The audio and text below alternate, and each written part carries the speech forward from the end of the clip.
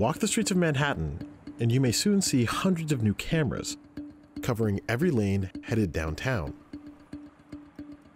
They're charging a new toll on congestion. We are going to be the very first state in the nation, the very first city in America to have a congestion pricing plan. The new toll covers much of Lower Manhattan. Entering this zone in a car could cost up to $23 a day. It's going to be an example for cities all over the country to rethink how they use their street space. But a plan of this scale will affect millions of people every day. Not everyone is a fan.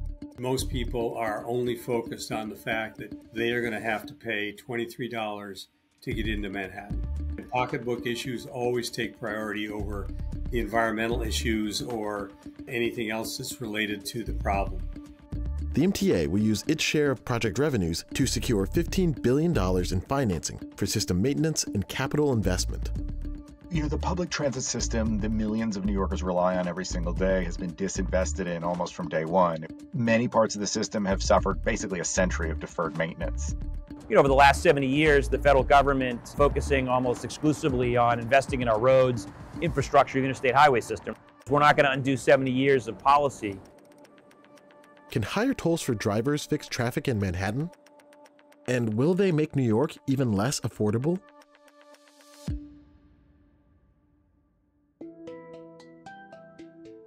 Manhattan's new toll zone covers all of the routes into the central business district. Some routes into the area already get tolled. The fees can be over $14 per crossing. Others are free until the program begins in the spring of 2024. And so that discourages people from really driving out of their way for the cheapest route. And right now, tons of people do that. The final price of the fee isn't set yet, but the city is working within a range. The range that is being considered is between $9 and $23. If it's $23, it means there's lots of exemptions.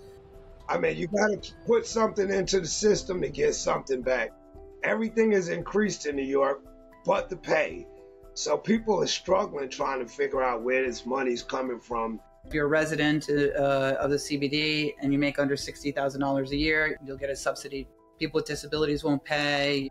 You know, there's an adjustment, you know, taking a look at what really is happening in the city today. The MTA received thousands of requests for exemptions from the toll, including from artists, students, civil servants, NYPD, and trade unions. There's no guarantee these requests will be granted. If you're a low-income driver and you're on the outer fringes of the outer boroughs, how do you get to the city if you're not going to drive anymore? You're going to put another perhaps 2 hours on that commute. It's not popular to tax ourselves.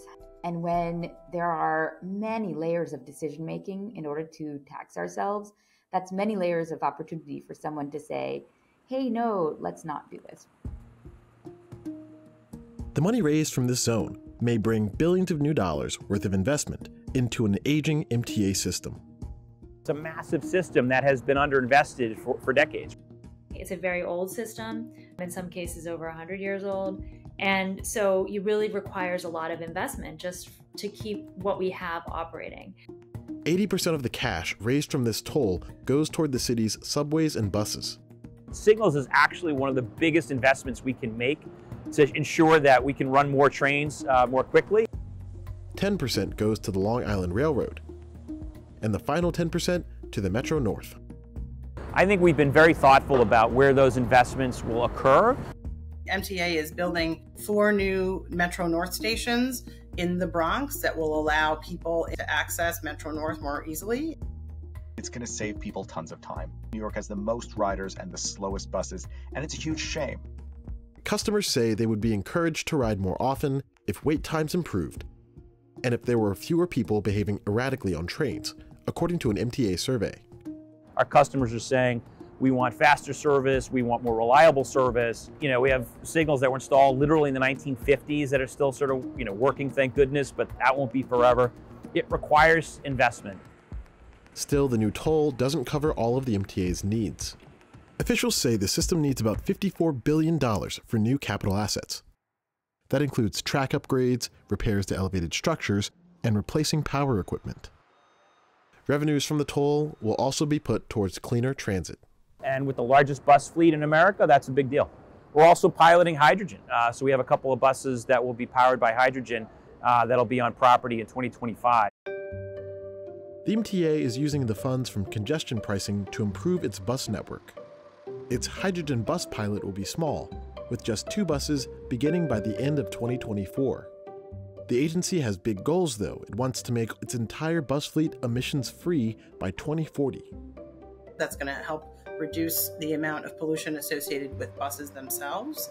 The region would not exist in the way it does without our transit system. It allows us to be a very efficient place when it comes to greenhouse gas emissions because so many people are on public transit. Bumper-to-bumper traffic is an environmental issue too. We know that idling is one of the biggest causes of air pollution, which contribute to significant air qualities and smog. When cars are stopped, they are accumulating more of that rather than when they're moving along. The toll will improve air quality in many parts of the region, according to traffic simulations. But areas like Fort Lee, New Jersey and the Bronx could become busier with congestion pricing in place. The red spots on this map show where planners expect more traffic when the toll is live. Roads like the Cross Bronx Expressway may have to handle even more vehicles. A lot of the trucks traveling up and down the East Coast end up using that highway. That community, it was torn apart by the creation of the Cross Bronx Expressway. There's a real historical inequity that's sort of built into that piece of transportation infrastructure that needs to be addressed. The Cross Bronx Expressway is one of those Robert Moses roads that went right through a neighborhood. One of the most important federal self-liquidating projects. Part of this is a subsidy from the federal government. The rest of it must be amortized by the charge of tolls.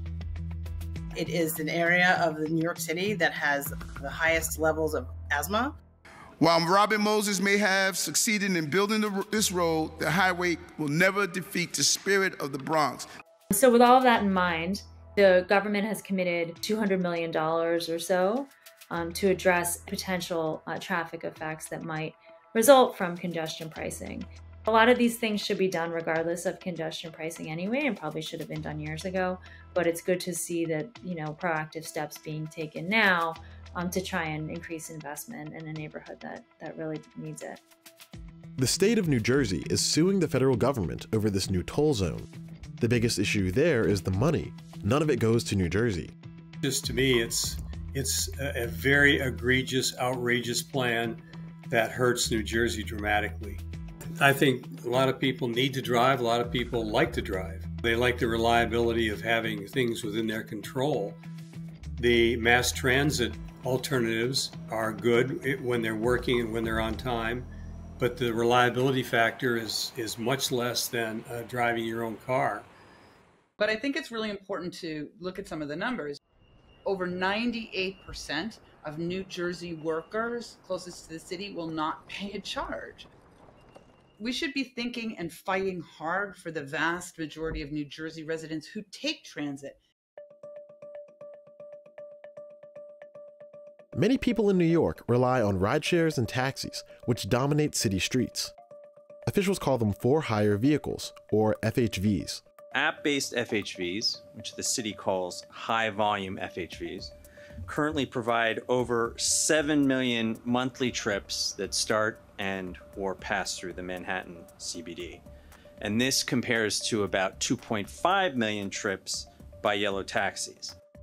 I think rideshare was not properly regulated at the beginning. It was a tremendous increase in the number of vehicles that we saw on city streets. A shared car will take trips into Manhattan between 6 to 12 times a day. Customers of Uber, Lyft, and other rideshare apps have paid a small fee for rides in most of Manhattan since 2019. What we've called for is an additional per-trip fee for every for-hire trip that's taken. We already have sort of a precedent for that. That money goes directly back into the MTA system. And so we're calling for a little bit of an additional fee there. The driver is only needed because the rider wants the ride, right? So it should be on the rider of the Uber or the Lyft rather than on the driver. The planners expect to see fewer vehicle miles traveled in the center of the city. Vehicle miles traveled is an important metric for road engineers. It reflects how much driving occurs in the city as a whole. Under all the tolling scenarios, they will all reduce the amount of vehicle miles traveled, which is the objective. While the city itself may see less car traffic, regional planners expect vehicle miles traveled to increase in some parts of the wider region, with congestion pricing in place or not. The strategies that we're talking about are not anti-car. If you don't have any other choice than to drive, that's not a good outcome. People seem to focus on just like throughput and driving cars fast. And we've shown what's possible when you look a little differently at our streets and you see what's basically been hidden in plain sight for generations. A handful of cities around the world have congestion pricing zones like the one coming to New York. It's very much like what you've seen in the kinds of areas in London, same thing in Stockholm, Singapore, Milan. They put plazas in all of the kind of underserved neighborhoods throughout Milan. They're pedestrianizing things. They're looking at a whole series of transit investments. You see that in Paris. You see that in Barcelona. On the first day that London implemented their congestion pricing scheme, they also released dozens of new buses to increase frequency. I mean, you hardly wait 1 or 3 minutes for a train on any line in London. And that kind of frequency and reliability, that's what gets people to take transit. And in London, they've had a reduction of nearly 20% in particulate matter pollution. There's a 15% reduction in particulate matter in Stockholm, which resulted in a 50% reduction in asthma. Supporters hope that the mass transit improvements that come with congestion pricing will keep the city accessible to people who can't afford to live downtown. For us, giving people a more reliable, faster commute is really a way to kind of address some of the inequities that have developed over time in our transportation system. So many of us who've been working on this a long time, we want this to continue. We want congestion pricing to free up street space. You know, can we get to 6-minute rush hour service everywhere, 8-minute rush hour service? You know, it's a huge asset. You know, it's worth over $1 trillion, and so it requires constant investment.